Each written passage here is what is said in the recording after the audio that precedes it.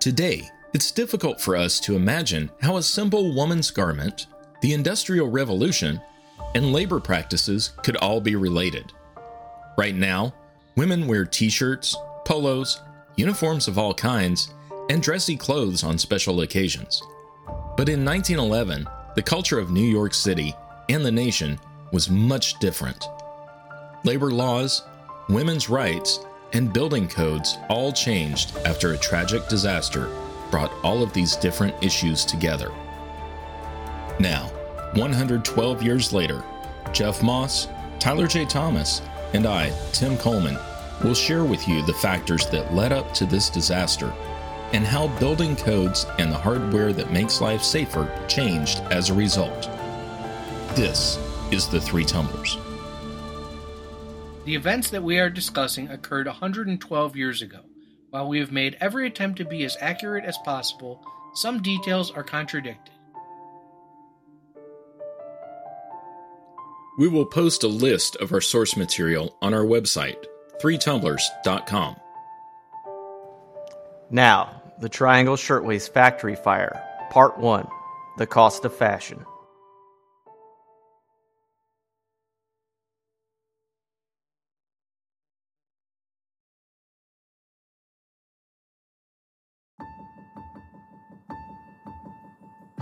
The early 1900s were a time of change in the United States.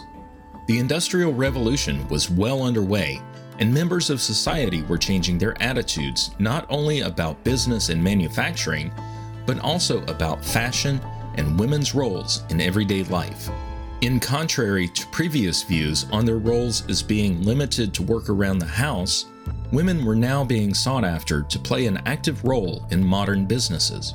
With the advent of new technologies in manufacturing, as well as national advertisements of their products, clothing producers sought to cash in on this new line of profit. Gone were the days of a few mill houses producing linen and lace goods that took hours and days to make, and seamstresses and tailors to turn into clothing. Now, there were factories that could create the latest fashion trends, and they were the trends because the creators said that they were, and sell them for a fraction of the cost of old, custom-made clothes. In the early 1900s, women were becoming more active in workplaces in larger cities and also starting to be freed from the constraints of bulky, Victorian-era dresses. As such, the shirtwaist was now a popular clothing item. Prior to the introduction of the shirtwaist, women's clothing ensembles were complicated, to say the least. Typically, the first layer was a cotton chemise, followed by stockings of wool or cotton that came above the knees. Next was a corset, which was tightly drawn closed and worn with suspenders to hold up the stockings. These were followed by a cotton corset cover to even out any lumps or seams, and was finally covered by a petticoat, which covered everything underneath. Only then was the outer dress put on. Shirtwaists were created in an effort to make the dressing process more efficient, while still maintaining the sense of decorum expected at the time. They were typically made from a lightweight fabric, sometimes silk, but mostly cotton. A forerunner of the modern-day blouse, the top was a loose fit and then tapered down reaching the waist, with a button-up front and coupled with a much less bulky skirt. A shirtwaist provided much more comfort and freedom of movement.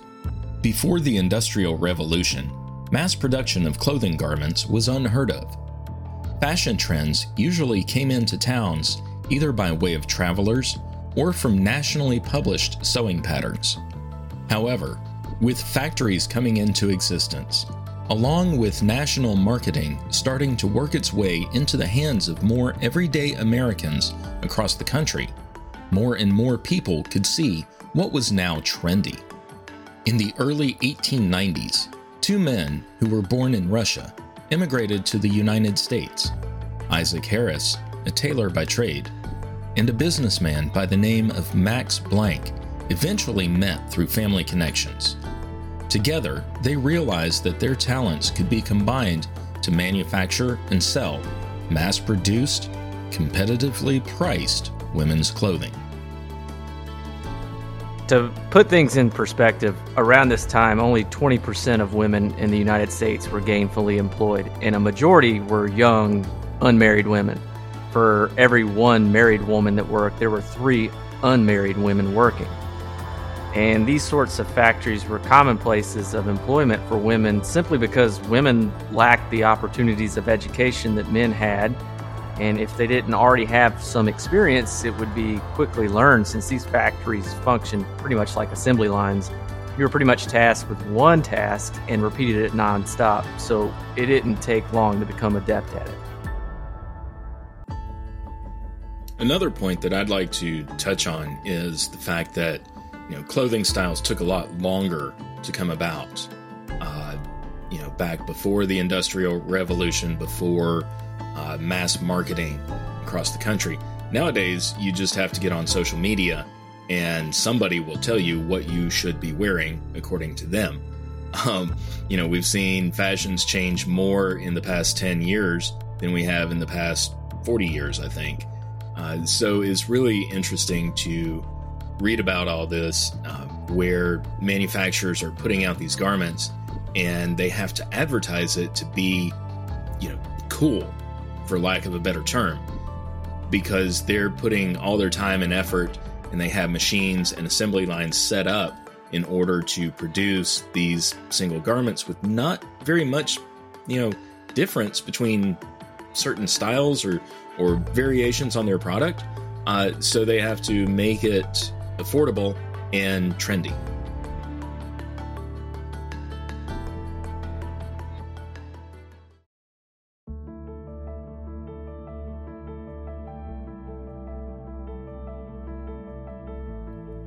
The spring air was still frigid as 21-year-old Sarah Brodsky and her 15-year-old sister, Ida, walked to work.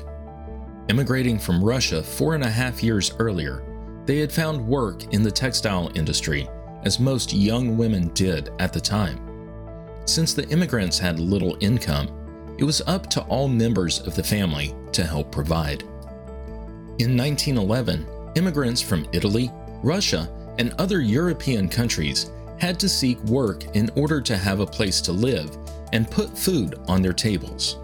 This required all members of the family to do their fair share and find employment, no matter what gender, and with little regard to age. Girls and boys as young as 10 were regularly employed in various manufacturing jobs. As was typical for the time, women and girls were thought to be better suited for manufacturing clothes. Most all of these families believed that their willingness to work would pay off for a better future. Although mass production of clothing began in the mid-1880s with the Industrial Revolution, the advent of electrically powered machinery really started to come about in the early 1900s, and it made it possible for companies to churn out much more product in the same amount of time, and as a result, increased profits. Older pedal pump sewing machines could produce about 34 stitches per minute, while the new Singer electric machines could make 3,000 per minute. This allowed more articles of clothing to be produced each day. At 23 Washington Place, in Manhattan's Greenwich Village, the Triangle Shirtwaist Company headquarters and production facility occupied the top 3 floors of the Ash Building. Equipped with the latest sewing machines, electric lighting, and paying $2 a day, Triangle Shirtwaist was the most desirable employer in the garment manufacturing industry in New York City. The term desirable was relative to the era and practices of the time, however, with hours being 7 a.m. to 9 p.m. Monday through Friday, and short Saturdays of 7 a.m. to between 3 and 4 p.m. Workers got paid on average $2 per day. Taking into account that there were no overtime laws then, and inflation from 1911 to 2023, workers were grossing pay of $388 per week, or $4.97 per hour in today's money. While that rate sounds so low even by today's standards, the women were actually paid far less. Every time a needle broke, or there was a missed stitch, or even one stitch was considered to be off or crooked, they were docked from their daily pay. The people making these calls were floor supervisors who constantly walked up and down the crowded aisles of machines and workers, just looking for mistakes. Loose or out-of-place stitches could cost several cents each, and a broken needle could cost nearly half a day's wage. Coupled with substandard plumbing, having to earn a break during the day, even just to use the restroom, such as they were, and a dirty and dusty environment made this place a living hell.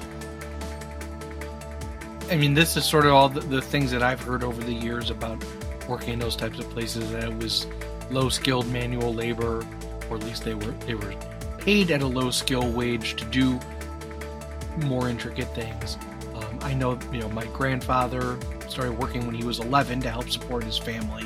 His father owned a tailor shop, and when his father passed away, his mother ran it. So he grew up, working at a bowling alley and other places, from a very young age, and then working in his family's shop as well. We have some of the tools and stuff from back then, a big pair of tailor's shears that are easily 100 years old at this point. So everybody, in those days, a lot of children had to work to help, late 20s or early 30s or 40s, during the war and all that, it was pretty much all hands on deck. But yeah, remembering the play Rags, that was about this, that the working conditions were just atrocious by any standard. Yeah, we're about to talk more about this, but Max and Isaac basically took advantage of their workers because they knew the workers could be quickly replaced, and they knew that the women desperately needed the work to help with their families. Those two factors made a lot of the women there compliant with these practices, simply because they needed the money. We still see this today, sadly. I mean, this kind of reminds me of what we see online with Amazon factories. And what is even more sad, as Tim said, is that this was a desirable place to work, which means a lot of other places were even worse than what we just heard about. Yeah, I mean, this is where we got the term sweatshop. You're in there working your fingers to the bone. You're not in any good environmental conditions. You're just working nonstop, and is a result of the desire for mass production and increased profits. We complain today about having to work 8 hours, 40 hours a week. That's nothing compared to what, these women and girls had to go through. And, we've all had the complaint about our supervisors constantly looking over our shoulder. They literally were looking over their shoulders every single minute of the day. We joke now that we're worked to death. For these girls, that became reality.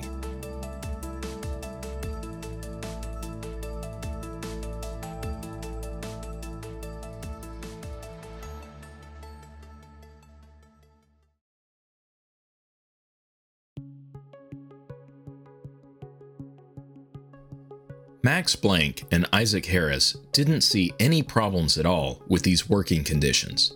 In fact, they sought to make them even more restrictive by showing their distrust for the workers. Since competition was fierce in the day, with Triangle selling their mainline product at less than 65 cents each, and the recent worker strikes throughout the city threatening the bottom dollar, Blank and Harris took extreme measures to ensure they did not lose any money. In the mornings when workers arrived, they rode the large freight elevators up to the production areas on the 8th and 9th floors, where they filed into the crowded rows of sewing machines, cutting tables, pressing machines, and assembly tables.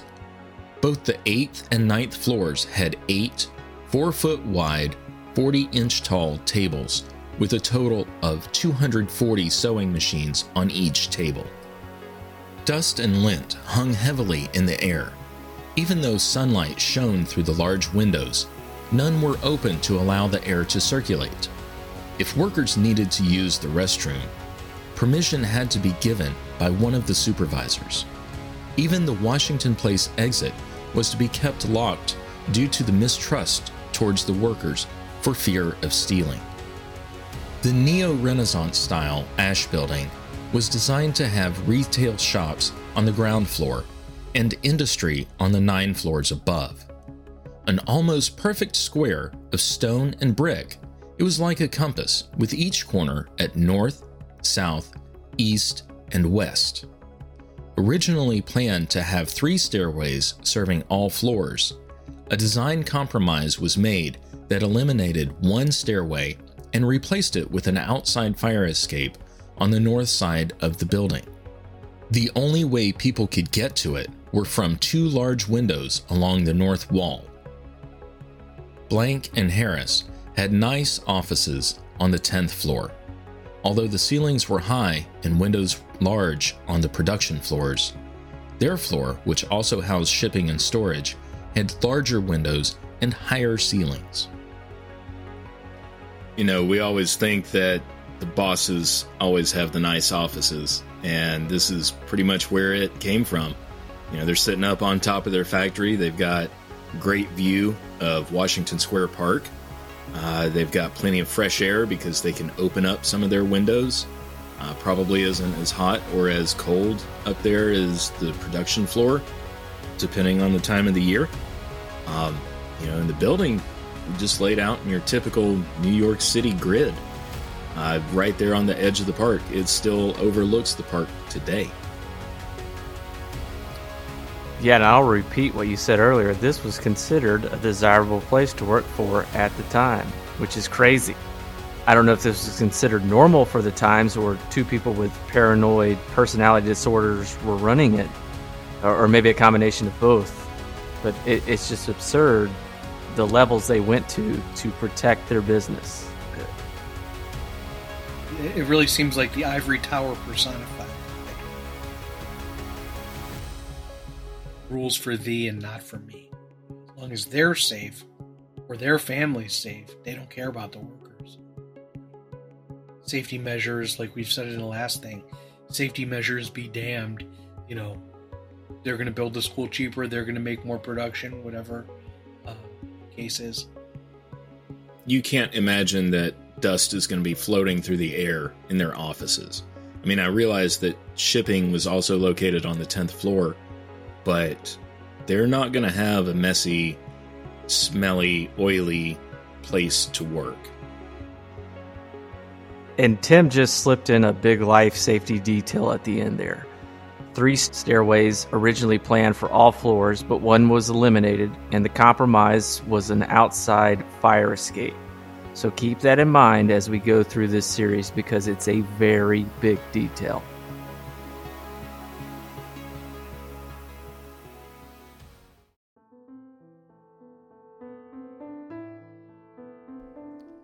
Sarah and Ida, after having made a 5.5-mile walk from their home at 205 East 99th Street that morning, and nearing the end of their short, 9-hour day, were ready to go home and spend time with their family. At approximately 4:40 p.m., a fire begins in a scrap bin filled with fabric, rags, and other discards. It hadn't been emptied in almost 2 months and contained hundreds of pounds of material. Within minutes, this fire spreads to fabrics and other materials nearby. It erupted into an inferno that consumed the 8th, 9th, and eventually 10th floors of the Ash Building. 1 stairway was blocked completely by fire and falling debris. The other stairway was only accessible after running through smoke and flame. While the elevators held hope for the nearly 500 people in those floors, 146 would not survive, including Sarah and Ida.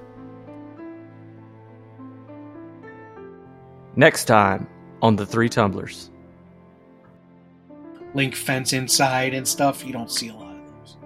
Maybe in some of the big old buildings downtown, but Equally painfully stupid and reckless, perhaps more so, were the locked exits here.